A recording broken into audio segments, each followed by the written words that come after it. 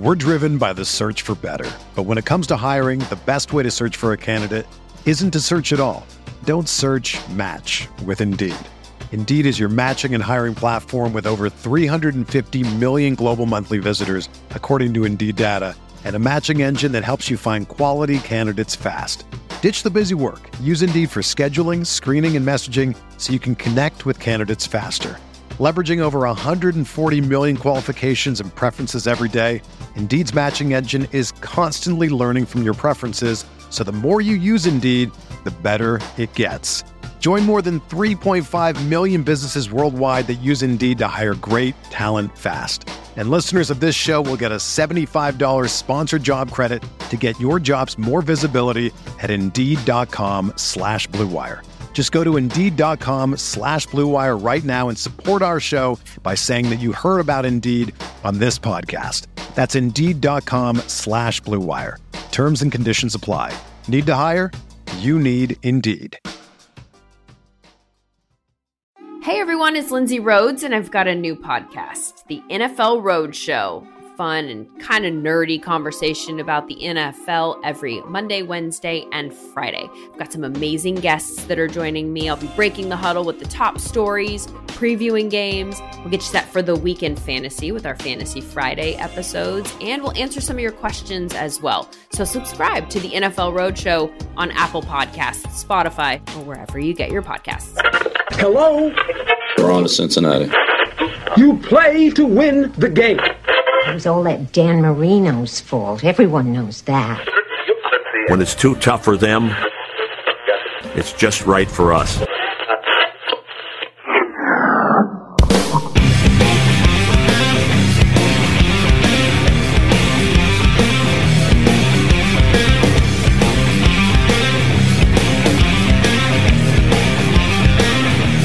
Rockpile Report, AFC East Roundup, hosted by Bills season ticket holder Drew Gear, a part of the Blue Wire Podcast Network. I'm just one of those fans who have been disappointed, and for 25 years, been disappointed. Let's make a change. If it's wrong, but at least I'm doing something for the fans and trying to do something for myself at 80. I'm entitled to some enjoyment out of this team, and that means winning. Welcome, everybody, to another edition of the AFC East Roundup podcast. I'm your host, Drew Gear, and that's Chris Kruger of the Rockpile Report. And that was Leon Hess. That old man, Chris dug real deep to find Leon Hess, former owner of the New York Jets, from when he hired Rich Kotite. Yeah, he wants to see the team win, so that's exactly what we got on Sunday against the Rams. Jesus. Oh, Christ. Welcome to your AFC East Roundup Week 15. The Buffalo Bills, sitting at 11-3 in first place. They are number one in the AFC East with a bullet. The Buffalo Bills are division champs after trouncing the Denver Broncos. Chris, raise a glass. Toast to that. The Dolphins, 9-4, sitting in second place. Our friends down south took another step closer to the postseason, defeating the New England Patriots in a game that was difficult to listen to from a game flow perspective. I can't imagine how hard it was to watch. The Patriots, sitting at 6-8 in third place, in losing in South Beach. New England finds themselves in a position relatively unknown to at least a third of their fan base right now. Sitting home, watching the NFL postseason happen.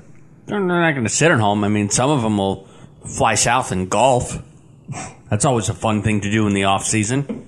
That's true. I mean, New England's weather is worse than Buffalo's, and people used to say that that's the reason nobody signed here. Yeah. There's no way any of those players are sticking around. And then the Jets. Oh my God! Okay, it's happening. Everybody stay calm. What's the procedure, everyone? What's the procedure? Stay calm! Wait. Everybody calm down! Chris, it is happening. It's bedlam. It's anarchy, and it all starts. Chris, the Bills winning the AFC East, that's not the story. That's not the story to lead the show. The one that is that the New York Jets won. They won a football game. 23-20 against the LA Rams. Cracking a fresh one for this. Here to talk to us about it, as always, Mr. Scott Mason from Play Like a Jet. Scott, do like a welfare check. How are you doing? Are you okay? I've been a season ticket holder of this team for 35 years. I can't describe how many hours and dollars I've spent on this team. Drew, I know that you're in the same boat with the Bills. This team just never stops finding new ways to hurt me. Like I thought I've experienced everything as a Jets fan that you could experience in a negative way, but they found a new way to destroy me, and I've been in a blind rage since Sunday. I've never been angrier as a Jets fan.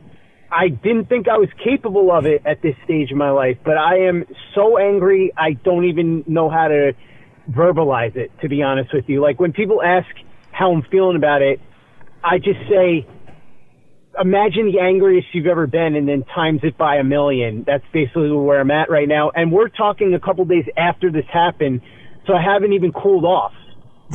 Well, listen, I'm married. I know what that feeling feels like. The anger where you want to say 1,000,000 things, but you know you can't open your mouth, and you don't even know what you would say if you did. So instead, you just pace and mumble and just some phrase. I know that. Now, when I was doing prep work for our show here tonight, it started on Thursday because I'm looking at the Chargers winning meaningless football games and talking about how, well, we as players, that's what we do. We try to win. And I was going to come in here and I was going to rail on you about that dynamic. And then while I was off in my kitchen cooking Gordon Ramsay's ultimate filet steak sandwich, which anybody out there wants to see photos of it at Rockpile Report, might be the greatest thing I've ever cooked in my life. My brother turns on the TV. Now, my brother doesn't like football. He doesn't care for it. He doesn't find it interesting. He's over because he knows I'm cooking this ridiculous steak. And he comes over and he turns the TV on and he goes, I thought these Jets were supposed to be bad. And I started laughing and I go, yeah, they are. They're terrible. And he goes, I don't know. They're winning right now. I go, what do you mean they're winning right now? It's like, it's after 6:00. And he goes, yeah, I don't know. They have the lead. Then, I don't know what's happening. And I come out there and I look at the TV and I just start laughing. And I shook my head and my first thought was of you, sir. I thought of you and I was like, oh no. Oh no, Scott. I mean, you guys went on the road and beat a Rams team that was fighting for playoff division dominance. Now, I know that you feel a certain kind of way, and in the interest of, this is the week of Festivus. We just aired our Festivus episode of the Bills podcast. I give you the floor to air as many of your grievances against this team as you feel necessary. Well, let me first start by saying that poor Michael Nania, I just spoke to him on the phone for about an hour, and I think I dragged him down into the abyss with me because he was doing everything he could to try and cheer himself up. But I think after we spoke, he now is sort of where I'm at. And part of that is because I've been through so much more of this than he has since he's a lot younger. But the best way I could put this is, and I was telling you before we started recording, Drew, I've had plenty of times where the Jets have let me down as a fan. We could go through this chapter and verse. There's no need. There's a million things that have happened. Games, Peyton Manning deciding to stay in school, although ultimately the Jets weren't going to draft him anyway. But you could go down the list of things. But I think the reason this made me so mad and continues to piss me off so much is because this was the Jets' chance to finally right the wrong of the last decade, and really even more than that, but the last decade even more so, because this team has been so bad, and this year they were 0-13, and there was supposed to be a light at the end of the tunnel, some gold at the end of the rainbow, and it's almost like I'm at the end of the rainbow, I'm about to grab the gold, and somebody just snatches it away from me and says, sorry, sucker. I can't even describe how... And then the worst part is, hearing these players after the game and during the week, I can't tell you how frustrating it is as a fan to hear Henry Anderson, who, by the way, was one of Mike Maccagnan's worst mistakes. A 3-year, $25 million contract for a guy who on his best day is maybe a decent defensive lineman, comes out and says that this was the happiest moment of his NFL career, the biggest win he's never... What kind of loser are you that is the biggest moment or the happiest moment of your career? You could go down the list. Adam Gase. Adam Gase actually said that this was a happier locker room than when the Broncos won the Super Bowl when he was the offensive coordinator. Because, and I'm not making this up, the Broncos were expecting to win, and this team pulled off an upset. They were 0-13 going into this game, and he's sitting there telling Jets fans that this was a happier moment in the locker room than winning a freaking Lombardi trophy. Think about that for a second. The lunacy. Let's be real about what this, it's insane. And let's be real about what that is, by the way. Adam Gase kept his mouth shut this entire time about the fans. He knew they were, since early last year, fans were wanting him out. Fire Gase, the billboards, whatever it was, everybody on Twitter. He held his tongue. And then once they got this win, and he knew that he had robbed Jets fans of the only thing that they wanted, that he stole it from them, that's when he comes out and says stuff like, I'm so glad that we could do this for our Hall of Fame running back. Or the thing about the Broncos. This is him spitting in our faces one last time on his way out the door. So let me ask you a question. A couple weeks ago on this very podcast, Chris fielded a question to you. Gase, better or worse than Kotite? And we just heard the owner talking about how much, the former owner of the Jets, talking about his motivation to hire a Kotite. He felt like he deserved something. He needed to win now. The Jets made the same decision in hiring Adam Gase. And you came on the show and told us that you didn't think he was worse than Kotite. Have you had a chance to revisit that? Here's what I'll say. I still think that Kotite was a worse coach than Gase. And, I mean, look, let's just be real about this. The 96 team was so much better than this team. And to whatever you want to say about Gase, that team at least was trying, which I don't think would have been the case. And, in fact, I know it wasn't the case this late in the season with Kotite. So I'll say that. As bad as Gase is as a coach, he's horrendous. I still think Kotite was worse by a fairly decent margin. But in terms of the terrible things he's done to you. Right. In terms of the damage done, I think that Gase has far surpassed because of what's going on now. I mean, Albert Breer today said that the Jets may have set themselves back 15 years, which I think is probably the case. I mean, look, then on top of all this, and you guys know, I just said before that I've had season tickets for 35 years, and 7 days a week I do these podcasts, and you and Chris are a team. Chris does the production, the editing, you guys book guests. I do everything. I do the production, I do the editing, I book the guests, I record the shows, I do the prep work, all of it, 7 days a week. It practically ends up being like a full-time job. Plus, of course, then I got to follow all the news, I got to watch the games. And Mekhi Becton, bless his heart, who is a great player, and I'm glad he's here because, you know, he's one of the best things that they've had this year. He comes out, first he says that anybody that was rooting for the tank is, quote, not a real fan. Drew, I've sat in blizzards. I've sat in rainstorms. I've sat in heat so sweltering that my clothes were sticking to my body. I've been at training camp where it cost me money to drive out there and tolls and all this stuff. I could go down the list. I've sat through Rich Kotite and Joe Walton and Adam Gase and Todd Bowles and heartbreaking, back-breaking incident after incident, season after season. I watched the Jets call in 41-year-old Vinny Testaverde off of his couch because their two top quarterbacks, Pennington and Jay Fiedler, got hurt for the year in the same damn game. I could sit here for hours and tell you stories of stuff I've experienced. This kid is 21 years old. He just got here. The depth of his knowledge of the Jets organization was when he got drafted, he said he remembered Brett Favre was here once. Okay? And now he's going to stand there and tell me and all these other people. And by the way, just so you know, I spoke to a Jets beat reporter who is close with the legendary Ira from Staten Island, who's bled Jets for even longer than I have.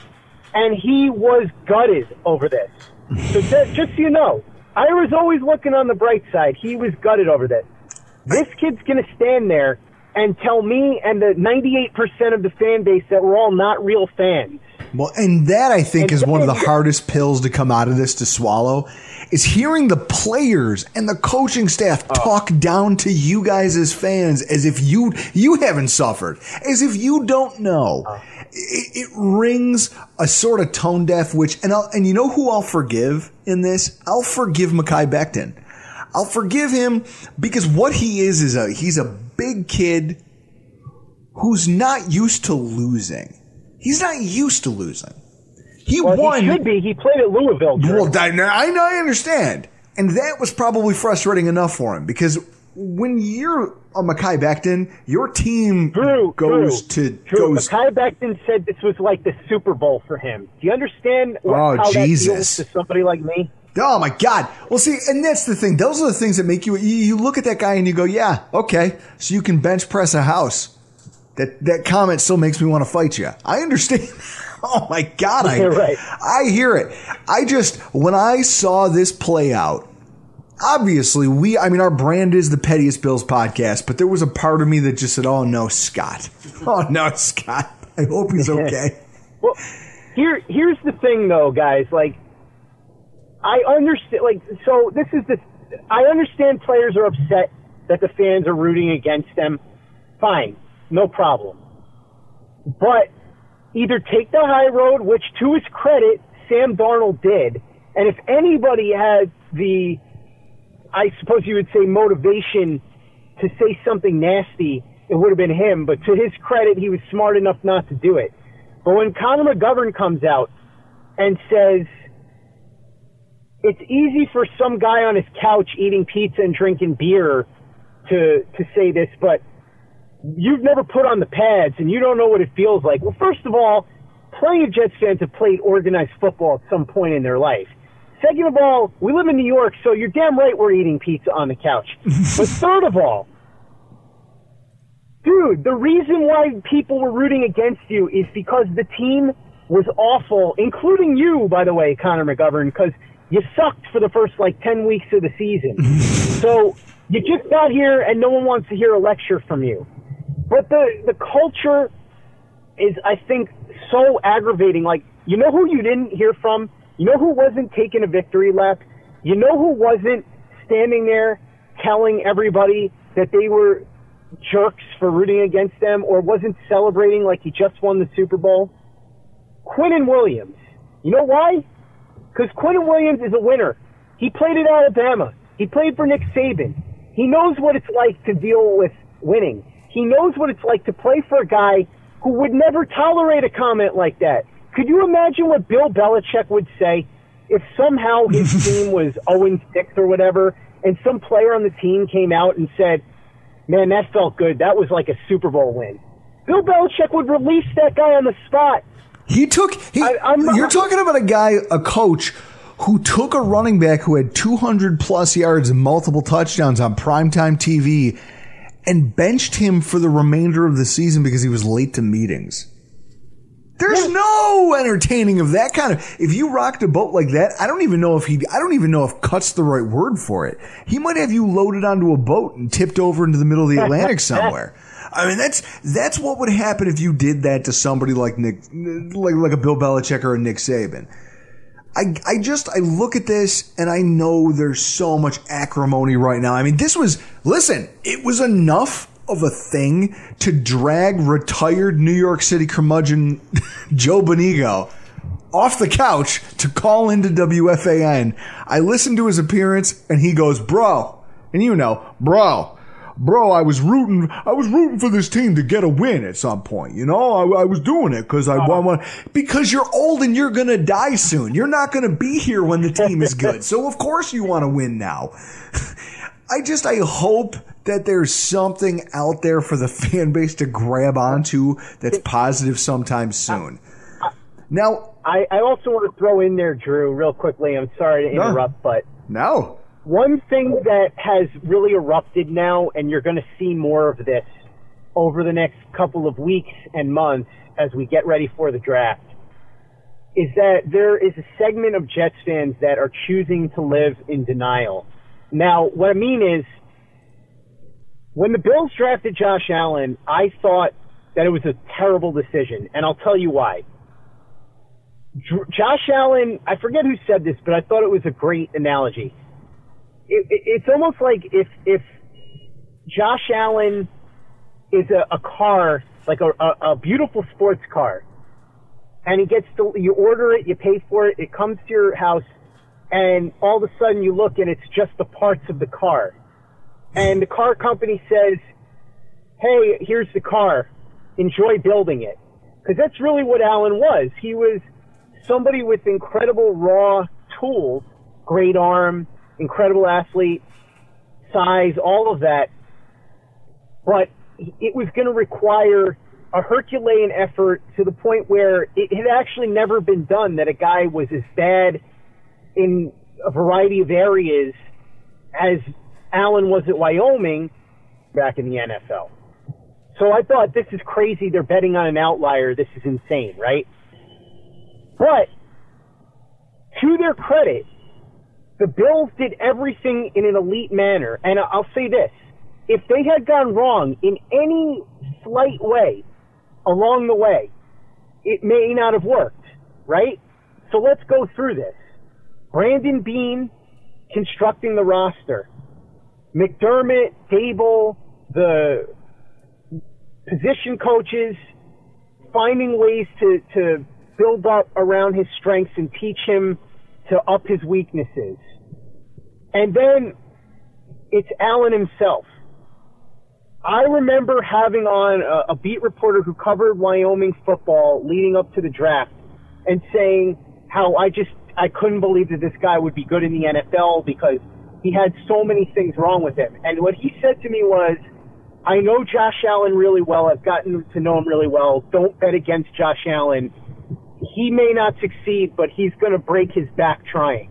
And to his credit, that's a big part of why Allen became the success that he is because all of those factors and Allen broke his back and it all just clicked. And now the Bills have a guy who, look, year one, he was bad. Year two, I don't really think he was that good. But this year, he broke out, and he is a legitimate Pro Bowl player that you can now build your team around. And it's amazing. To me, it just shows you that sometimes even low percentage bets can pay off, and it worked out beautifully.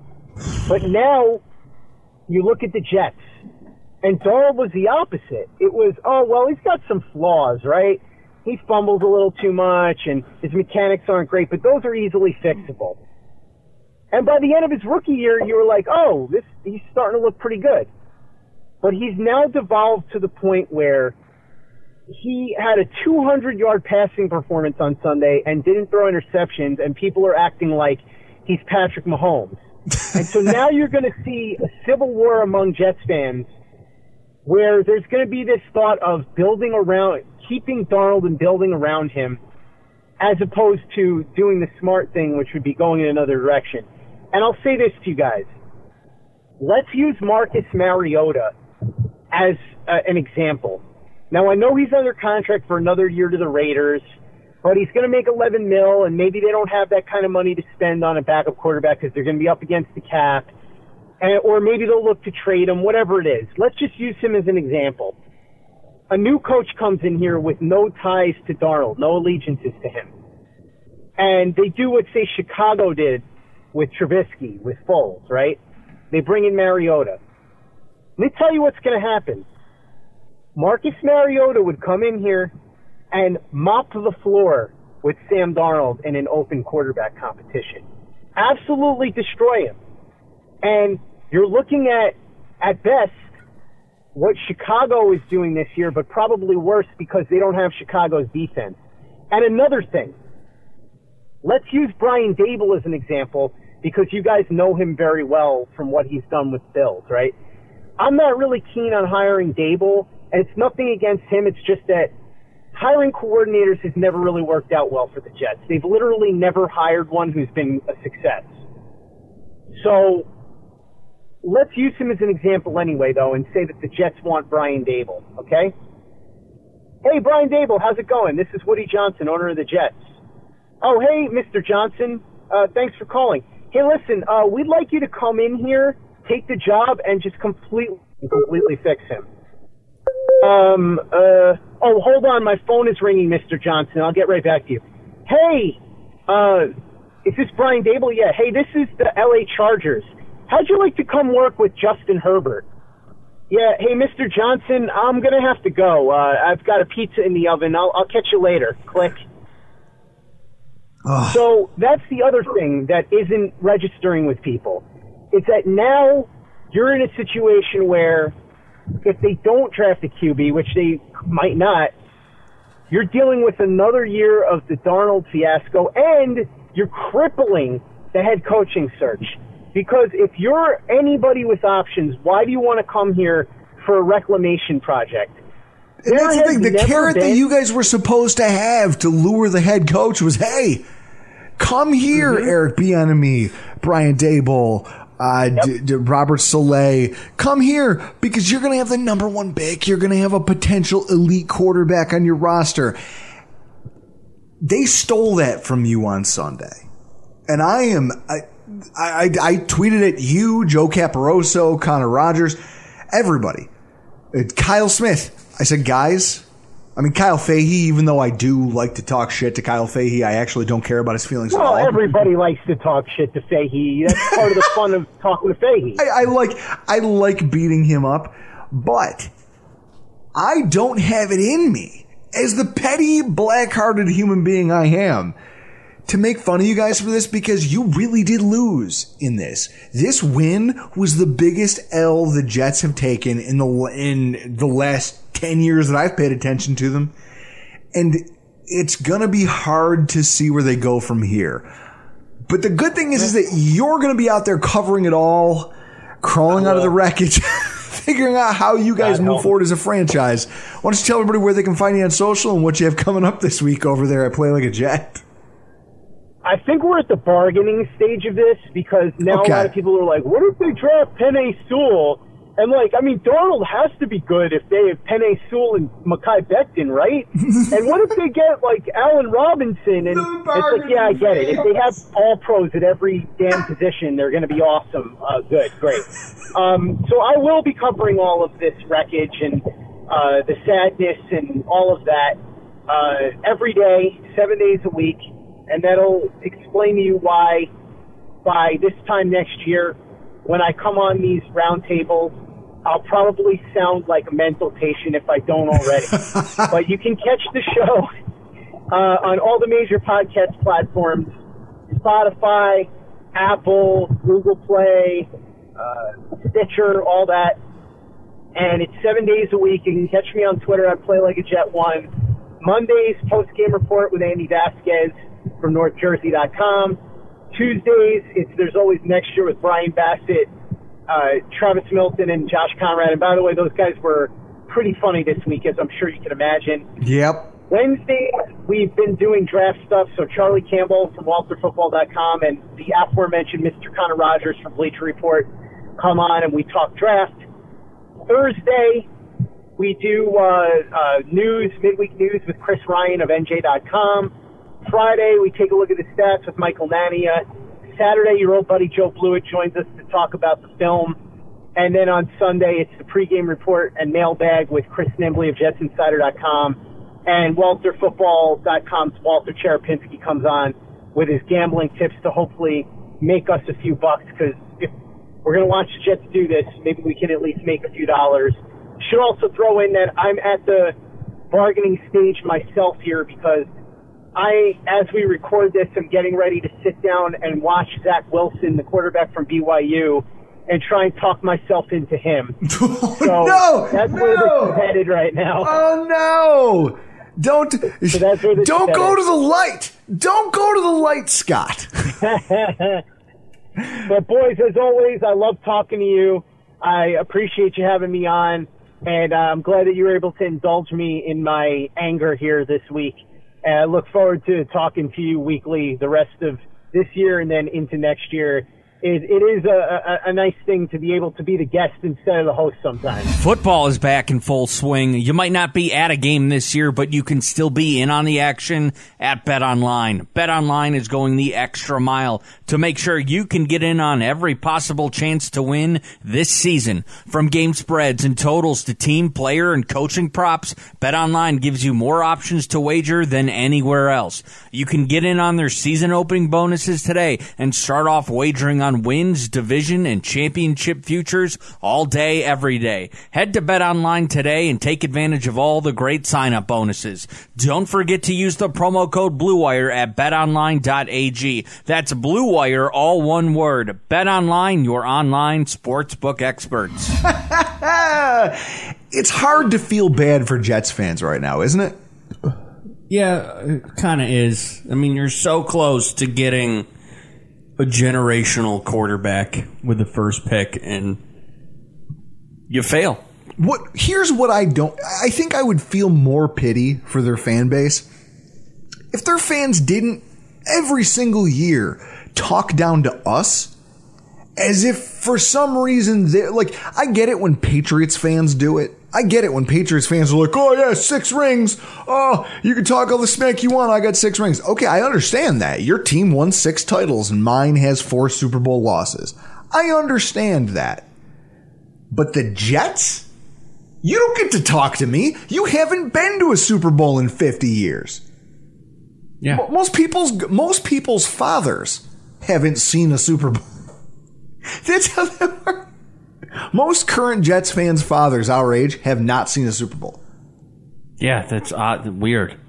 It's horrible, is what it is. So you don't get to trash talk me, and when they do, I feel like these are the moments that it's like you're manifesting this. You just don't know you're doing it until it happens. But the Buffalo Bills, they manifested something else this weekend as they went out west and they beat the Denver Broncos 48-19.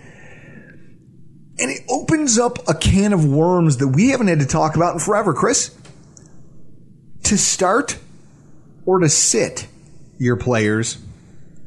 And I guess you, as a team, get a look at the playoff field. I mean, this is the first time the Bills have ever been faced with a conundrum like this.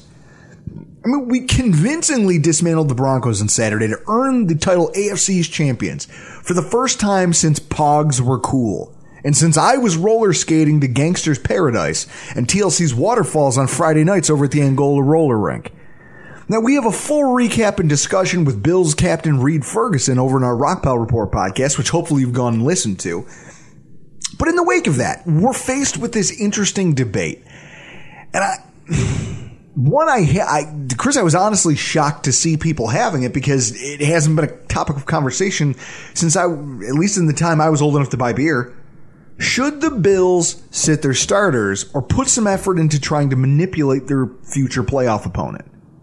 Now, first, Chris, your philosophy is on this whole thing, protecting the health of your players versus winning as many games as possible.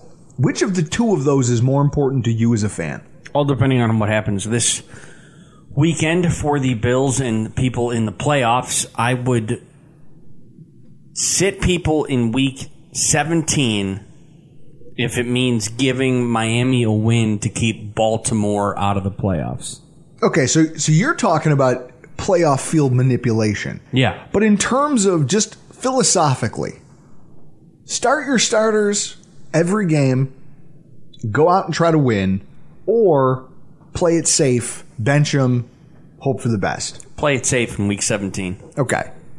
This is where this gets muddy because there's limited evidence that a fake bye week actually helps. I mean, some of those teams go on to fail miserably. I mean, 2010, the Eagles as a 3rd seed, they fall to the Packers in the first round, they went an uncharacteristic 5-13 on 3rd down, struggled early after a season of fast starts and strong finishes, which should sound familiar to Bills fans because that's been our team all year and could never get back in the game once they lost the lead. In 2018, the LA Rams, as a 3 seed, fall to the Falcons in the first round.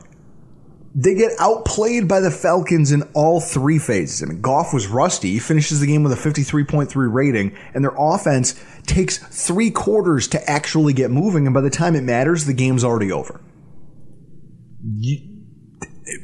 I think there's enough evidence that not every team who sits their starters does well the following week. The Bills did that last year. How did that pan out for us? We had a hot start. Yeah, we missed 7 points at the opening kickoff of the second half.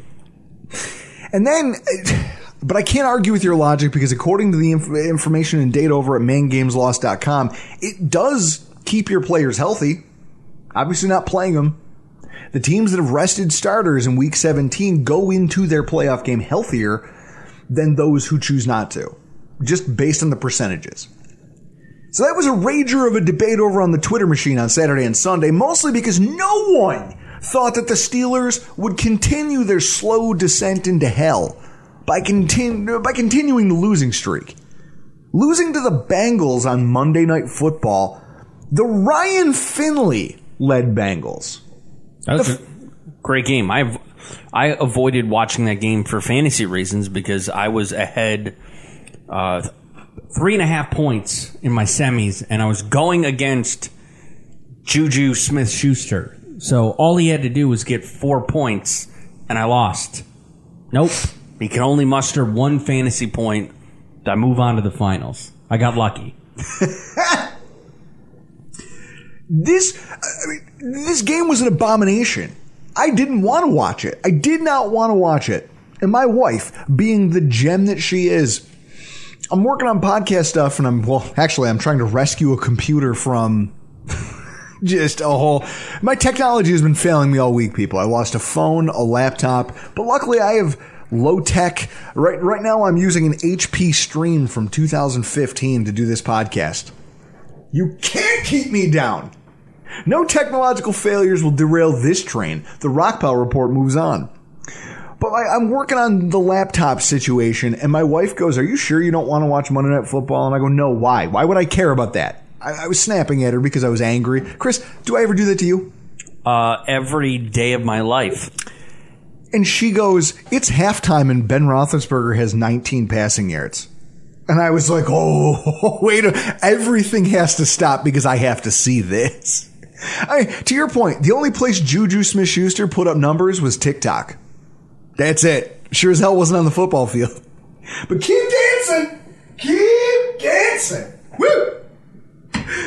But their loss moved the Buffalo Bills up to the 2 seed, something a few weeks ago most of the football world believed was a pipe dream. So that, Chris, almost guarantees that you have to keep fighting for a victory, correct? Yeah. So with that in mind, you're now talking about playoff scenarios. Greg Thompson over at Cover One, he tweeted out his dream scenario. Week 16, Green Bay beats Tennessee, Pittsburgh loses to Indy, and Buffalo beats New England to lock up the number 2 seed. And then in Week 17, Cleveland beats Pittsburgh, Tennessee, Indy, and Baltimore all win. We rest our starters, so Miami wins, knocking Baltimore out of the playoffs, and we get a rematch with Tua in a game that actually matters. Yeah, and then we all go to Ponderosa and celebrate. Chris, I'll never set foot in a Ponderosa again. Hey. I say again because... You set that bet with Tom set. The last time I was ever in a... No, because I'm in a White Linen, sir. Yeah. White Linen restaurant. Because I'll tell you what, the last time I was in a Ponderosa was hungover after the Great Valley Regatta. I'm pretty sure I still had someone else's chew spit in my hair. Those types of people shouldn't be allowed in a restaurant. I'm not going to eat a steak in a place where somebody can walk in like that. If you're not accosted at the door by security and thrown out walking into a restaurant like that, I'm not eating a steak there. I'm sure Ponderosa will let you bring in your own white linen. I guess the question is, when you look at this, obviously people out there are putting thought into the playoff matches they desire. So we, for the first time, get to talk about the matchups we do and don't want, instead of just being trying to be happy to be here. And that, I think, is worth toasting. So cheers. So in terms of matchups, I guess this is where some gamesmanship comes into hand. What teams do you personally not want the Bills to see in the first round? Baltimore, just because of Bill Barnwell. No, see, I want that. No, I want him out of the playoffs so we can just... Oh, so we can roast Bill? Yeah. I think he has us muted, but it doesn't matter. Because Chris, you know me. Yeah. I'm petty. We can make burners. For all of the pettiness that I'm not projecting towards Jets fans in their time of suffering, I'm going to take that out on Bill. Especially if they miss the playoffs. Especially if these Ravens miss the playoffs. Because I thought Lamar Jackson could take any team to a Super Bowl. Exactly. When I look at this field, there's a couple teams that stick out to me like sore thumbs, and I say I want none of that. The first one is the Titans. Their play style just doesn't match up well for us, or anyone for that matter. Look at the Browns game as an example of this. The Browns, I think the lead was 24-0? I think it was worse than that. 24-0. And as the game's winding down, it becomes a 17-point lead. Do you realize that means that over the course of a game, they just kept chipping away at this? They scored 20-some-odd points. Chris, pull up the box score from that game. Go find it for me. When I look at the Titans, here's what I see. I see a team with an elite talent that nobody knows what to do about, and that's Derrick Henry. Derrick Henry is this gross outlier, the same way Josh Allen is this physical freak gross outlier at quarterback. Derrick Henry is that at the running back position. Because you're not supposed to be that fast when you're that big. You're not supposed to be able to deadlift 1,000 pounds and then also run a 4.445. It was 38-7 at halftime. Yes. What was the final score? 41-35. So, what we learned is that in a single half of football, that Tennessee Titans team, without Derrick Henry being the primary catalyst of it, and this is what I was about to hit on, and I'm timely with the numbers.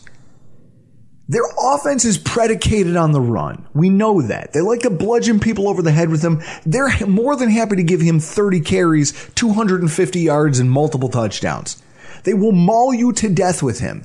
And if you decide as a team, hey, I'm going to play you straight up, I'm going to take away the run, and I'm going to dare Ryan Tannehill to beat me, they'll still beat you. They'll just do it by a field goal or two. It won't be a blowout, but they'll still pull it off. And in that game against the Browns, when they went, what was it at halftime again? 38-7. 38-7 at halftime. And yet to know that you closed it in that second half and scored, 24 points in a half without being able to rely on your running game as the primary catalyst of it, that's the mark of a dangerous offense. True or false? Yeah. I'm not interested in seeing Tennessee. I want nothing to do with that team. I want to stay as far away from them as possible. And if that means having to win the number 2 seed in order to do it, if that means that having to win the number 2 seed in order to make sure that the only time I could possibly run into them in the postseason is if it's on my home turf in the AFC title game, yeah, so be it. That's what you have to do. Indy is like they're a smaller version of that. Right? A solid offensive line, better than average rushing attack, and a savvy quarterback who has just enough weapons around him to be dangerous. I mean, I think we match up better against Indy than we do Tennessee, but Tennessee, they're lurking out there. They're a hard out for anybody. Yeah, I wouldn't mind seeing Indianapolis in the first round. Who would you prefer? Now, if there was a team that you could pick for the Bills to play, I'd probably go Miami or Indianapolis or Cleveland. No, but if you had to pick one, who do you want in the wild card? If I had to choose, give me Cleveland. You want Cleveland? That's interesting. Why? Why Cleveland? Battle of Lake Erie. Last time both of us were in the playoffs, I don't even think we might have been 2 or 3. You know that my stance on this is that the Bills and the Browns shouldn't be allowed to play their games, regardless of who's home and away, anywhere in the lower 48. They need to take that stuff, like the hydrogen bomb tests. They need to take that out to the Marshall Islands and play those games away from everyone so that no innocent bystanders are hurt. Because that's what happens when you put our two teams together. I think that's a terrible idea. No, give me Cleveland. I want Miami. I want a rookie quarterback in a high-pressure situation against our team. I think I like our odds. You know, as we saw this week, this Miami team is good, but they're not elite in any one facet. That's the type of playoff team you almost want to see as a high seed, right? Yeah. You don't have any elite traits anywhere on your roster. You're good. You're not great at any one thing.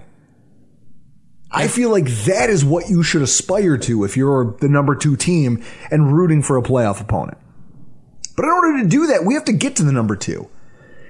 I firmly believe that as the Bills try to navigate this, I know I've heard people say, hey, well, if they lose this game and this team wins and that team wins, and because they play late, they own their own destiny, so they could dictate who they play. Do you see this football team doing anything other than trying to win? Sean McDermott, I don't think, is built to do anything but that. I guess it depends. It's going to depend on what comes down for Week 17. You know, if they win on Monday night against the Patriots, and what else happens around the AFC and how the cards fall will dictate what we do. I'll tell you what, 17. That Sunday night game just became appointment watching for Bills fans everywhere. Don't stay up too late because you get our game to watch the next day. But that game is going to be very important to the future of the Buffalo Bills. 2020 has already reshaped how we work, and it's almost over. Businesses across the globe are challenged to be their most efficient, which means every hire is critical. Indeed is here to help. Indeed is the #1 job site in the world with more total visits than any other job site. Indeed helps you find quality candidates quickly so you can focus on hiring the person you need to keep your business going. Unlike other sites, Indeed gives you full control and payment flexibility over your hiring. You only pay for what you need. You can pause your account at any time, and there are no long-term contracts. And now, Indeed's new way of matching you with candidates instantly delivers a short list of quality candidates whose resume on Indeed match your job criteria that you can contact the moment you sponsor a job, making Indeed the only job site that can move as fast as you do. 73% of online job seekers in the U.S. are visiting Indeed each month. So it's clear Indeed can help you get the quality hire you need. That's why more than 3 million businesses worldwide use Indeed for hiring. Right now, Indeed is offering our listeners a free $75 credit to boost your job post, which means more quality candidates will see it fast. Try Indeed out with a free $75 credit at Indeed.com/Blue Wire. This is their best offer available anywhere. Go right now to Indeed.com/Blue Wire. Offer valid through December 31st. Terms and conditions apply. As we kind of, Chris, we're talking about the playoffs. We have a team that's inching that much closer to clinching their own playoff spot in the Miami Dolphins, who just beat the New England Patriots 22-12. And as always, here to talk to us about it is Mr. Elf Artiaga. How are you doing, sir? Great. Is that a great, like an emphatic great? I mean, I guess my first question to you, if we open up this conversation, is, was this game more frustrating or less frustrating to watch than the Kansas City game last week?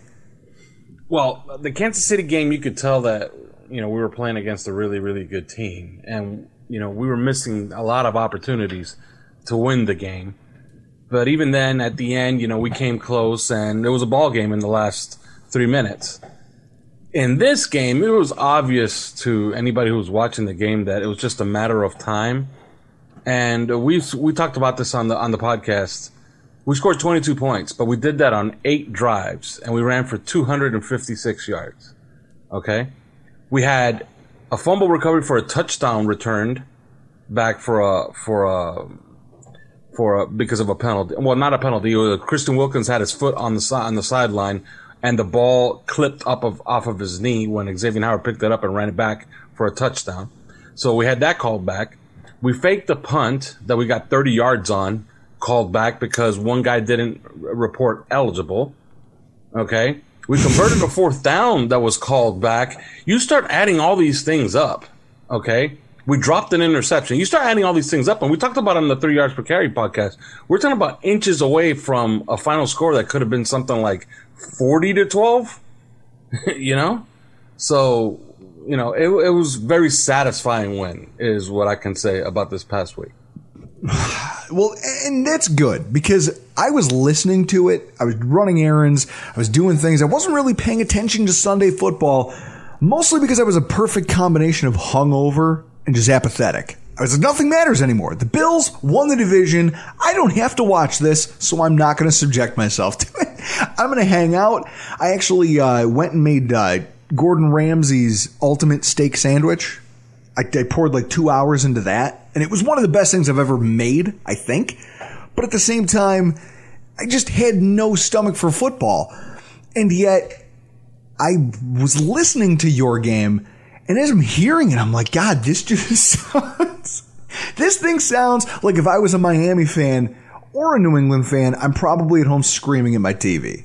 And how can I forget? We had a 12-play, 95-yard drive that ended in no points. Oh, was that the pick in the end zone? Yeah, that's the pick in the end zone. As Tua was a little late, he gets hit, he floaters it out there, and he gets picked in the end zone. Well, let's talk about that a little bit. Tua Tagovailoa, now, you've gotten to see how many weeks? He was replaced after what? He's 5-2 as a starter, so that's 7. Okay, so he's 5-2, so we're 7 weeks in.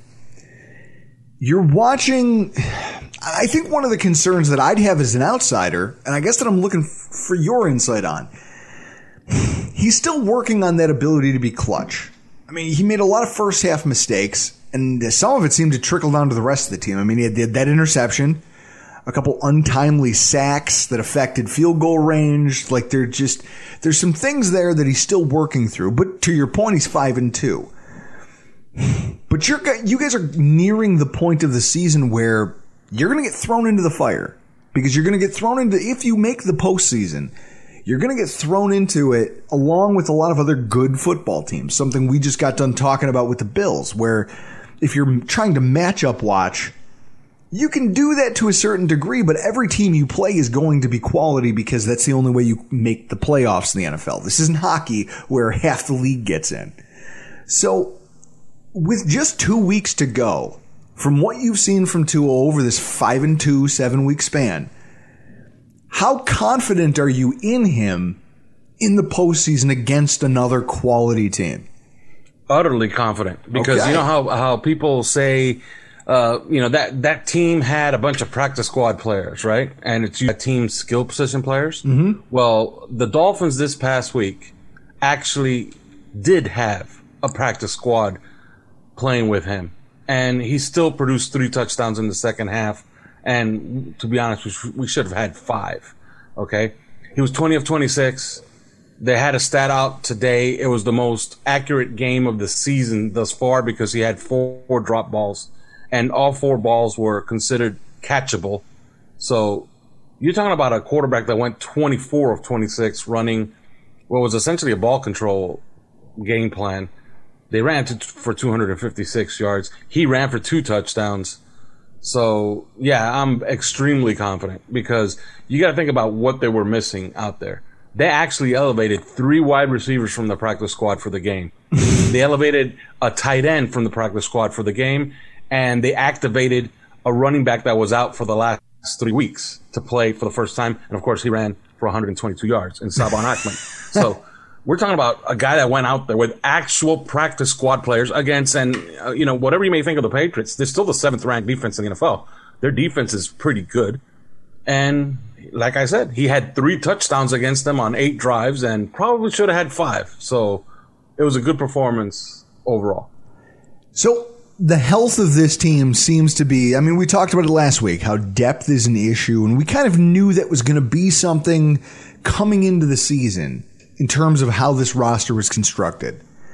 We're starting to see it kind of pop up in spots. Like you said, you've got practice squad wide receivers. Lynn Bowden caught a big pass. I remember hearing that and thinking to myself, Lynn Bowden, if he's one of those primary targets running around out there, you've done something. Like something bad has happened here. With the depth of the team going up against, I mean, you've got 2 stiff competitions ahead of you. And it sucks for you guys that the Steelers lost. Because now the Bills have potentially, depending on what happens with the Titans in Green Bay, something to play for Week 17. So it could be you're facing a motivated Bills team to come out there and play against you. With the injuries that are starting to rack up, not just to your skill positions. I mean, you lost Devontae Parker, you lose Jakeem Grant. Then this week I see Solomon Kinley go down. And I believe there was a couple other guys who were nicked up on the defense. Is depth becoming an issue, and how concerned are you about that? Not too concerned because they're actually getting some help. Before the game against the Patriots, and I thought it was really interesting, all these guys were like a game-time decision, and then it was just odd that the game was going to start, and it was a game-time decision. And Brian Flores says, oh, remember all those 7 guys that we said were a game-time decision? None of them are playing. Okay? And then after the game, he was asked, what's the status of the 7 guys that you said were a game time decision? And he said, no, it came down to the wire and we decided to hold them out. They're all practicing this week. So it looks like some help was on the way against the Raiders. You could expect Myles Gaskin back from the COVID list. Mike Gesicki is going to play. What? Yes. Whoa. I watched that man get broken. I watched it happen. You mean to tell me he's going to go out there and run routes? Well, he went on Instagram and he says the show must go on. I'm going to play this week, and that was for the Patriots game. He was held out of the Patriots game. He's practicing this week, so he's hell-bent on playing against the Raiders. Devontae Parker's absolutely coming back. And you were talking about Lynn Bowden. He's been a bright spot. He's the guy that we traded for in preseason when we traded Raekwon McMillan, our middle linebacker, and replaced him with Landon Roberts. Mm-hmm. We traded Raekwon McMillan. Basically, it was a swap of our middle linebacker for their second-round pick that they tried to turn into a running back. I don't understand why they tried to turn him into a running back, because he's actually been a pretty decent wide receiver the last few weeks, and I think he's found a role on this team. He's kind of their gimmick guy and their slot wide receiver, and a guy that Dolphin fans are really pretty fond of as far as going forward and for the future. He sounds like Isaiah McKenzie. How many jet sweeps do they run with him? A bunch, like 3 a game. And not only do they run 3 a game, but they run passes with him like twice a game. So they give him jet sweeps and he threatens to pass and then he runs with it. He had one play which I thought was a hilarious play, because he reversed fields 3 times. And they said that he almost set a record for the most yardage ran for a 15-yard gain, because I think he got about 15 yards but ran like 85. So he's been a fun player to watch. He's a guy that I think sticks going forward, because you got to remember he was a second-round pick, and no fault of his own, the Raiders tried to turn him into a running back, I guess because of his size. And the Dolphins decided, you know what, we'll take him off your hands and we'll play him at wide receiver. And he's been good. Wait, whoa. The Raiders making a poor choice? Shocker! Whoa. I've never heard of this before. You mean to tell me that franchise can be bamboozled? Well, it's interesting that Lynn Bowden at Memphis was a quarterback and a wide receiver. Okay? Those are the 2 positions that he played. He was effective in those 2 positions. Then you go out and you use a second-round pick on him. And then when he comes to camp, you say, okay, you're going to be a running back now, and you're going to back up Josh Jacobs. And evidently he was pretty surly in camp, and then John Gruden says, all right, let's just get this guy out of here. And ever since he came to us, we turned him into a wide receiver, and he's been good the last few weeks. They precipitated had that good game against the Chiefs. Had a good game against the Chiefs. They precipitated their own problem in that regard. Kudos on you guys for taking advantage of it. Man, 2 questions before we let you go. The first one, you kind of stole some of our thunder in terms of, I really, really, really wanted to be the ones. Like when I saw that Monday Night Football game against the Patriots, I said, this is it. This is our chance to kick their teeth in front of the whole country, eliminate them from the playoffs, and you stole our thunder. So what did that feel like for you guys? I mean, did you guys get any kind of, did you get any juice from that as a fan base, knowing you were the ones who knocked them out? It was a lot of fun. The fan base had a blast with it. And it's also interesting to note that, we seem to make a habit of beating them late in the season in Miami. So, it was expected. We were a favorite for the game. So we did expect to beat them. And to be honest with you, a lot of fans were expecting a beatdown of the Patriots. I thought that they would go out fighting, and they kind of didn't. Although they did have a lead, early in the fourth quarter, but it was one of those leads that you knew wasn't going to last. They kick a field goal to take the lead, and we marched right down the field, just running the ball down their throat. So, they've gone out with a whimper. They have a lot of injuries, and you guys should really roll up a big number on them. And how confident are you in terms of your odds against the Raiders? This is a desperate team. This is a team that knows it's on the ropes. I mean, that loss against the Chargers pretty much sealed their fate. But Derek Carr is one of those guys, and Gruden's too dumb to know when he's beat. This could be a team with their offensive personnel. I mean, I got kicked out of fantasy football last week because Marcus Mariota only knows how to throw to Darren Waller. That's how stupid this whole thing has gotten. They have a backup quarterback who can only throw to one target. They've got a starting quarterback who got a wonky groin. How afraid of the Raiders are you guys this week? Not too much. Our defense, I don't know if you've noticed, but after that debacle in New York, and by the way, how delicious is that Trevor Lawrence is no longer going to be a New York Jet? That was the opener of the show.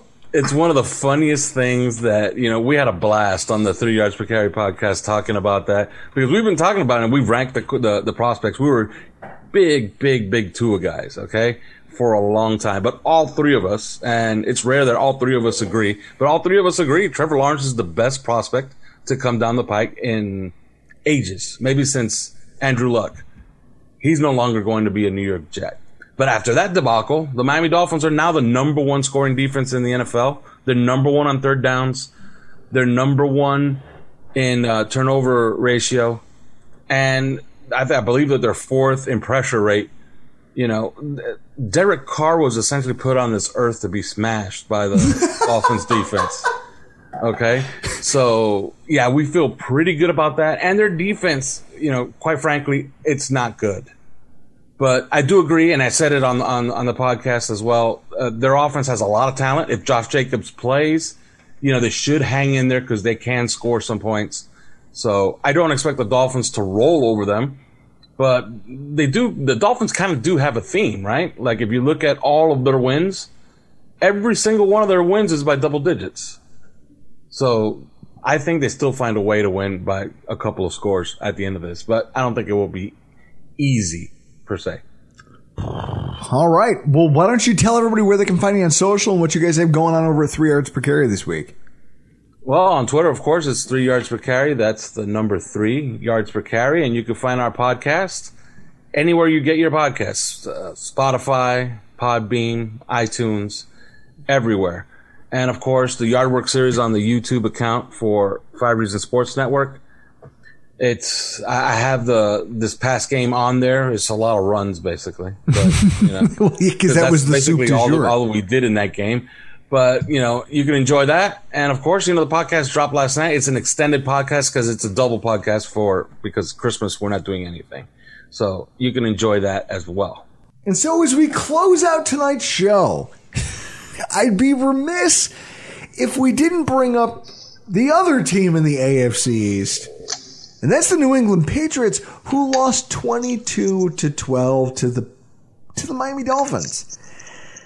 And here to talk to us about the fallout is Locked On Patriots host Mike Tabate. How are you, sir? I'm doing pretty well, considering the circumstances that we're in right up here now in New England. But, as Bill says, it is what it is. So, you know what? We roll with it no matter what. Congratulations on the division title, guys. Yeah. Why do you have to start being nice to me right out of the gate? Have you gone? I have things that I want to say that are... Well, actually, there's a method to my madness, because seeing how the Patriots are not going to be playing football in January this year, I was going to ask your guys' opinion on what to do on January weekends, because it's been so long since I've had one to myself in a long, long time. Oh. You guys might have a little more insight as to what I might be able to do with my free time in January. I'm soliciting all options on the table now. I keep telling my listeners on Locked On Patriots to give me some suggestions, because I won't be covering a playoff team this year. But I figured maybe you guys might have just a little more insight. I'm not saying a lot. See, this is why I love Debate. Debate, he's like, listen, I'm not going to come at you 100%. I'm going to leave it about 58. Did you at least go see that billboard?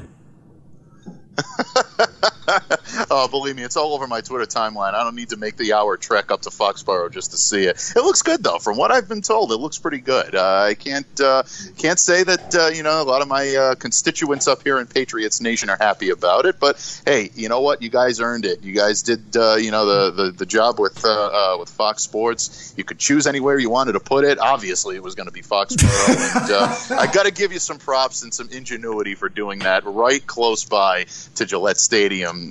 It takes some stones to do it, and Bills fans, you got to give them that. They definitely have some intestinal fortitude to be able to do it. So, all kidding aside, I actually think it's pretty funny. So, the New England Patriots, your first playoff-less season since 2008, just the second since 2001. How strange is it? And just what is it like for Patriots fans knowing that they're not going to see...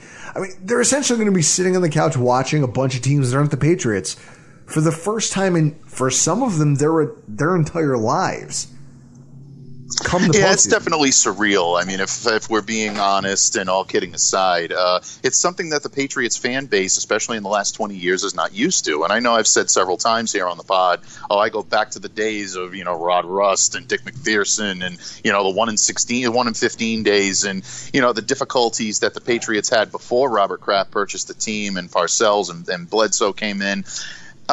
It's going to be a different experience. But look, bottom line is the New England Patriots just simply did not do enough to secure a playoff spot this year. They didn't deserve one. The erratic way in which they played, offensively, this team just never showed any signs of life. Defensively, they were erratic at best. Special teams was solid all year. That's the one area of this team that I will give a lot of credit to. I think they overachieved in terms of what they were expected to do. Jake Bailey, Nick Folk, and obviously the coverage teams with Justin Bethel and Matthew Slater was solid. But this wasn't a playoff team this year, and I think in a lot of ways, with Cam Newton coming in, a lot of people looked at this team as a potential playoff, maybe even a potential sleeper in the AFC. It just never worked out the way that they had hoped, and I think there's a lot of reasons for that. I don't want to just lay it on Cam's shoulders. Some people, we had ESPN analysts calling you guys dark horses for the Super Bowl. Don't talk about some people. You guys got hyped the second Cam signed with your team. And yet here we are talking about the 2020 New England Patriots, and the theme of your team has been loss. Let me run this down. The loss of Tom Brady, and the replacement goes 6-7, which, according to Bruce Nolan over at the Bruce Exclusive, wins are not a quarterback stat. He will live and die by that. He threw for less than 3,000 yards, 5 touchdowns to 10 interceptions. I mean, is it safe to call the Newton experiment a flop? For this year, I would probably say yes. And not all of that is on Cam's shoulders. Again, that's kind of what the point that I was just making in terms of how this team this year was put together. Look, the arsenal of weapons around him, and I use the weapons with a Z, I guess that's what the kids use on social media, that to me has not been impressive. And regardless of which player was going to be throwing them passes, whether it's going to be Cam Newton, whether it's going to be Jarrett Stidham, whether it's going to be pick your average free agent that the Patriots would have had a choice to bring in after Tom chose to take his talents down to Tampa Bay, it's going to be difficult to succeed with a group that essentially doesn't have a clear-cut number one, someone that can get open on the outside, someone that can make things happen. N'Keal Harry is still very slow in his development. I think there's some flashes there, but this kid really has to step it up in year 3 if he wants to be that type of number one or at least a number 2 option in an NFL offense. Jacoby Myers has been very solid in the slot. He's been one of the big surprises this year, and I think he's emerging as a true player. But Jacoby is not a number 1 receiver, and he'd probably be the first to tell you that. That's simply not what his game is predicated on. So you take that coupled with the fact that Julian Edelman has missed most of the season. He's their most experienced wideout. The tight end position has been exclusively non-existent. They have not been able to get any production out of Ryan Izzo, any production out of Devin Asiasi or Dalton Keene. And they've been riding their running backs. And the running backs have performed well. Sony Michel actually performed pretty well against Miami last week. Damian Harris, up till last week, obviously he wasn't in the lineup, but he's been great all season long. But what are teams doing? They're stacking the box and they're daring the Patriots to throw the football, and they simply can't do it. And that's the way to neutralize this team. They've been extremely one-dimensional, and you can't win in the NFL one-dimensional any longer. You're seeing that with the AFC East Division champions this year. Buffalo is multifaceted, and they can beat you in a number of different ways. That's why they're at the top of the division. Even Miami has been much more successful in being multifaceted than the Patriots were this year. That's why they're looking at a third-place finish. Flattery will get you nowhere here, sir. Flattery will get you nowhere. Continuing your march of loss, Dante Scarnecchia. Now, this was one that kind of flew under the radar for a lot of people outside of Foxborough, but I know that yourself, Mark Schofield, Chris, we have a recording of Christian, Chris, we have him saying Dante Scarnecchia, and it used to be his intro. Yeah. Because he's Boston as hell. So Scarnecchia. It was one of the funniest things in the world. To lose that guy and then watch your offensive line and pass protection break down the way that it has, especially when the depth got tested. That used to be Scar's signature, was, hey, I can take these young guys and get them NFL ready quick. To lose him this year, the same way you lost Brady, you didn't have that security blanket you used to have that fixed all your problems. Scarnecchia leaves. This team is forced to turn to the youth on the offensive line, and over the last couple weeks, it's blown up in your face. How big would you say Dante Scarnecchia was in the course of all of this? Huge. There's no question about it. I mean, you don't lose a legendary coach like Dante Scarnecchia and expect it not to affect the pass protection, expect it not to affect this team. And look, one of the big things that the Patriots always had, that ace in the hole, is exactly what you said. Look, whether you love Tom Brady like we do in New England or you hate him like you do in Buffalo, you have to give him credit. He's one of the best quarterbacks in history at being able to get rid of the football quickly, read what the defense is doing, and make adjustments on the fly. Patriots simply didn't have that this year. I don't know if it was just field rust on behalf of Cam Newton or if it was a breakdown in the offensive line. I still think individually the offensive line performed. Some of the linemen performed pretty well this year. Joe Thuney still performed pretty well. David Andrews was solid at center. Michael Wainu was excellent as a rookie coming in and learning that system. But they simply did not have the depth this team has had in years past. Gone are guys like Ted Karras, who really provided a great deal of help as a swing tackle and even as a backup center last year, filling in for David Andrews. They simply didn't have that. And when you lose that and you lose the prowess of a guy like Dante, who's been there, seen it all, done it all, you can't expect it not to affect you. So that's been a big problem with the Patriots this year as well. And also, I'm going to put a little on the shoulders of Josh McDaniels. The play calling has been very erratic, a lot less intuitive than I really thought it was going to be this year. I figured McDaniels would be able to dial up a lot of those zone reads, a lot of those RPOs with a guy like Cam Newton under center. A lot of times I found them running the old Brady playbook, and that's simply not Cam's strength. So it's been like a perfect storm of mediocrity this year for the New England Patriots, and it's been tough to watch considering what we've had up here for a number of years. And then you lose the throne to the AFC East title to the Buffalo Bills. and you lose your chance to make the playoffs for the first time in well over a decade. 19 straight over 500 seasons. All of it comes to an end. This is, I always joke with Schofield because he's a history buff about what it's like when Rome finally falls. Like the Visigoths are circling. What is it like when it all comes crashing down? And I didn't think it would be like this. I didn't think it would be this unceremonious. I thought it would take some Herculean push by our team or by the Dolphins or by somebody to forcefully dethrone the Patriots. And it hasn't ended that way. Instead, it's ended in a very anticlimactic manner. And now we're left with this Monday Night Football game between our two teams. And I have to ask the question, do you think it's time to start Stidham? I mean, on one hand, well, here's what I'll say, and before you answer, I understand that the team has a need to bring Cam up. They have to up his market value, just in terms of compensatory picks. But also, Stidham kind of got passed over right out of the gate. I mean, Stidham lost his job when they signed Cam Newton because they said, hey, we saw what you have and you're not good enough. Do you think it's time now, or is there no benefit to it?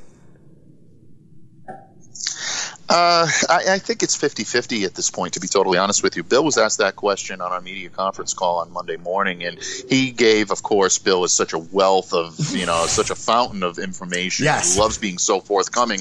He basically said, yeah, we'll see. And take that for what what it is. That's essentially what you're doing. Look, bottom line, you throw Stidham to the Wolves, and that's essentially what it would be, because I think Buffalo is coming into this game to play. They have a legitimate shot at the number 2 seed in the AFC with Pittsburgh now in a free fall.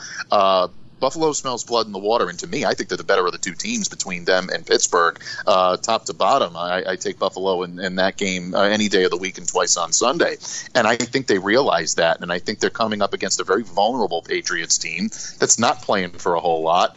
If you throw Jarrett Stidham into that mix, all of a sudden, any type of hope or any type of, for lack of a better term, any type of confidence that he's going to build is essentially going to be shot. And I don't think that that's necessarily the best environment to throw him in and to say, okay, Buffalo Bills are coming into town, one of the best teams in the AFC. Go ahead, Jared, have at it. Let's see what you got. Probably not a fair shake to him. So I do expect Cam to play in this game. I expect him to start, and I expect him to play deep into it. If it gets out of hand, yeah, then I think you'll see Jarrett Stidham come in, and I think maybe Bill will say, okay, let's see what the kid can do.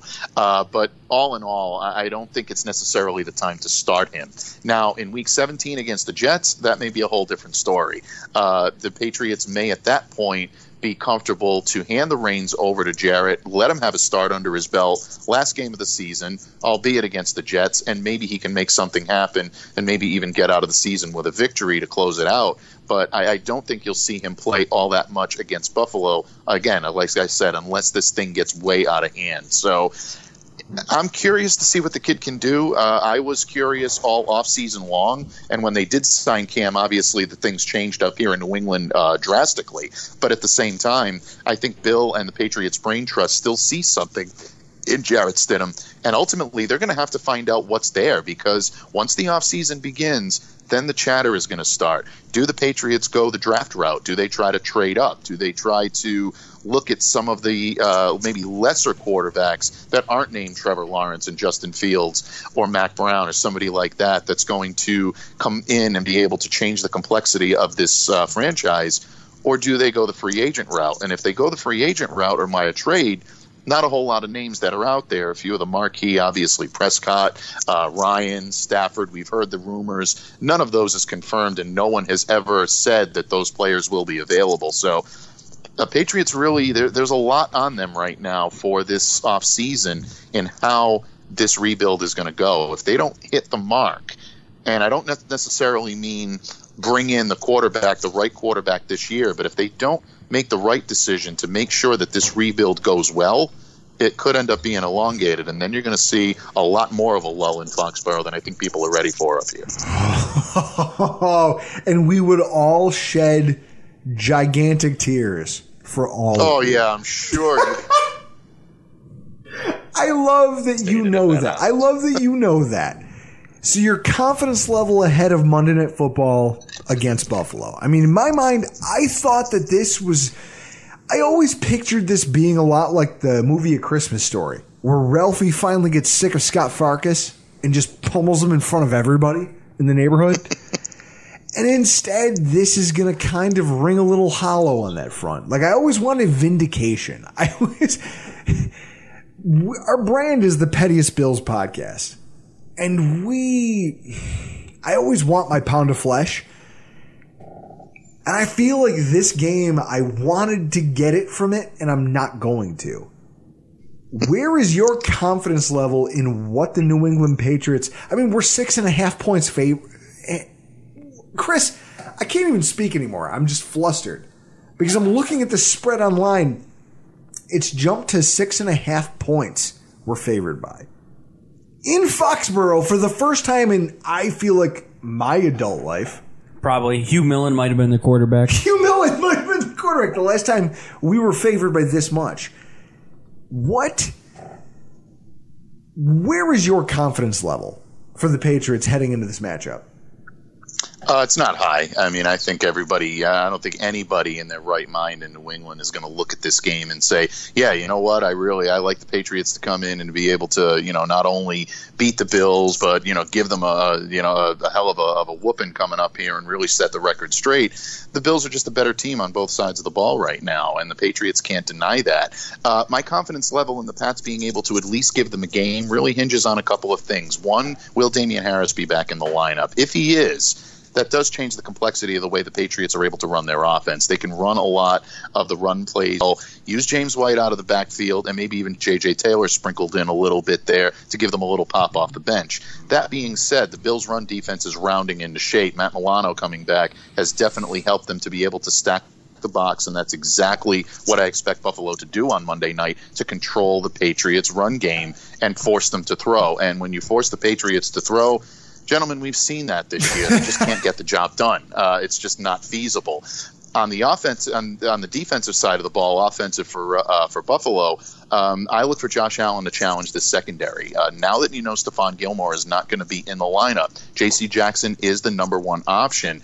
There's a lot of ground to cover there, and there are a lot of different guys Buffalo has that can beat you, whether it be John Brown, whether it be Stephon Diggs deep, or whether it be Cole Beasley in the slot, or even riding guys like Singletary and like Moss in the later part of the game and grinding out the game with the run. We saw Buffalo do that so effectively against the Pittsburgh Steelers. They can beat you in so many different ways that it's going to be very tough for the Patriots to be able to match up, especially against the front seven that essentially looked like a bunch of turnstiles out there, letting the Miami Dolphins run for over 200 or at 250 yards. And this is not exactly a rushing attack that is putting fear in the hearts of anybody right now. The Miami came into this game knowing they needed to run. The Patriots knew they needed to run, and they still couldn't stop it. So if you want to know why my confidence level is not high, I kind of just leveled it right out there. I don't see a way where the Patriots can take this, and it pains me to say it. It really does. I sound like a traitor to the team that I grew up idolizing and the team that I cover for a living, but at the same time, you have to be realistic, and you got to give the nod to the Buffalo Bills in this one. God, this is why we like you. And it's hard for me to, I would love to have somebody on here who I could talk a lot of trash to. Can't do it to you because you're a consummate professional.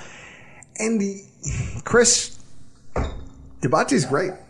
Yeah, he is. I just love the fact that he owns when they're high and he owns when they're low. I love this. Yeah. And that's what I think Bills fans... Listen, I'm a subscriber to Locked On Patriots. I am. Because I enjoy hearing what's going on around the division. If it takes 30 minutes, 40 minutes a day to hear a podcast about our opponents and what's going on their side of the fence, I want to know that, don't you? Yeah, I always like to know what's going on around our division. Absolutely. That's the reason we started this podcast. So with that in mind, I encourage you all to go find his show. Why don't you tell them where they can and where they can follow you on social? Oh, absolutely. Well, you can follow me on social, as my good friend and predecessor Mark Schofield always says, on the Bird app on Twitter at MDABATEFPC. You can listen to Locked On Patriots every day, Monday through Friday, although Friday this week, in observance of the Christmas holiday, I'll be taking a day off. Bill doesn't like us to take days off. Yes, sir. I will yes, take days a day off on Friday. Yes, days off. Well, Patriots are going to have some time off this offseason, a little more than they're used to. So maybe Bill will change his tune a little. But no, all kidding aside, folks, you can catch us on all major platforms, wherever you get your podcasts, Apple Podcasts, Google Podcasts, Stitcher, Spotify, wherever you get your podcasts. Just stay locked in to Locked On Patriots. Alf Artiaga, Mike Dabate, and Scott Mason. Kind of feel bad for Scott Mason having to miss out on a generational quarterback like Trevor Lawrence, even though Trevor Lawrence kind of looks like a dinosaur. Trevor Lawrence does look like some kind of weird bird creature. I don't know what his bird person, maybe, is what you could call him. He would be cast if they did a live action shooting of that show Dinosaurs from TGIF. He would definitely be on that show. Oh, people in the AFCs took it in the shorts this week. The Jets lost. The Patriots lost. And the Jets won. Well, the Jets won, but they lost. They lost in the long run. And we were here to celebrate it. Miami wins, and now we look ahead to Week 16. Buffalo away against the Patriots. I mean, this anticlimactic division game still has postseason implications for Buffalo. And if head coach Sean McDermott is to be believed, they are not going to be taking their foot off the gas.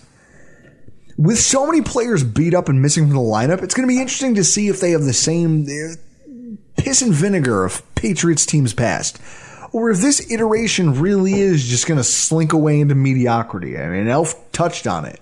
They expected more of a fight out of this Patriots team, and they genuinely just didn't have it to give. I mean, we don't know what to expect because we've literally never seen this before.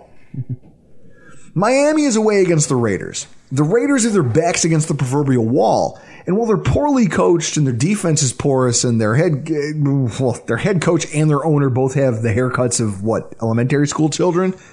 Yeah. They're certainly not lacking for weapons, and for that reason, that game becomes interesting. Miami needs a victory here to stay afloat in the AFC playoff race because Baltimore is nipping at their heels and playing really good football. I mean, what? The offensive lineman from Baltimore picking up Lamar Jackson's fumble and running it 17 yards for a first down? That I didn't see. Oh, my God. It was one of the greatest plays. I watched Monday Night Football last night, and it was one of the greatest, their top 10 of the week. When he he picks that ball up and gets ahead of steam, and you watched a cornerback go, not trying to tackle that guy. He's got me by 3 times my body weight. Miami's got to find a way to stay out in front of those guys. And then New England, home against Buffalo. For Patriots fans, it's all over but the crying. Although they could try to play spoiler for Buffalo. They could. I mean, it's going to be interesting to see how Belichick handles the roster. If they go full-on youth movement in an effort to try to get a look at players who might survive what is probably going to be a massive overhaul this summer. And then the Jets, home against the Browns. I mean, they made it to 1 win. Can they make it to 2? Maybe. Who knows? Chris, these Jets are a wild card. They're capable of anything. They're just as soon to put $1 in the Salvation Army bucket as they are to take a 5 out of your grandmother's purse. This team is wild, and now I'm paying attention. I mean, they probably won't win, but man, do I love watching Cleveland lose. And a pre-playoff loss to the Jets might be exactly what the doctor ordered in order to trigger a meltdown of that Browns franchise. Kind of like the time that their section of Lake Erie caught on fire. Underscoring just what a hole that place is. I can't wait.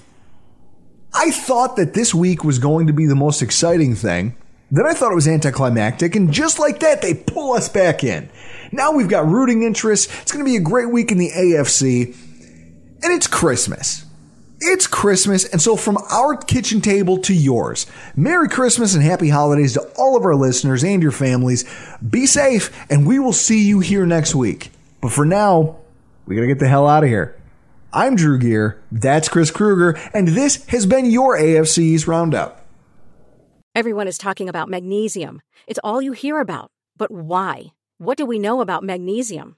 Well, magnesium is the number one mineral that 75% of Americans are deficient in.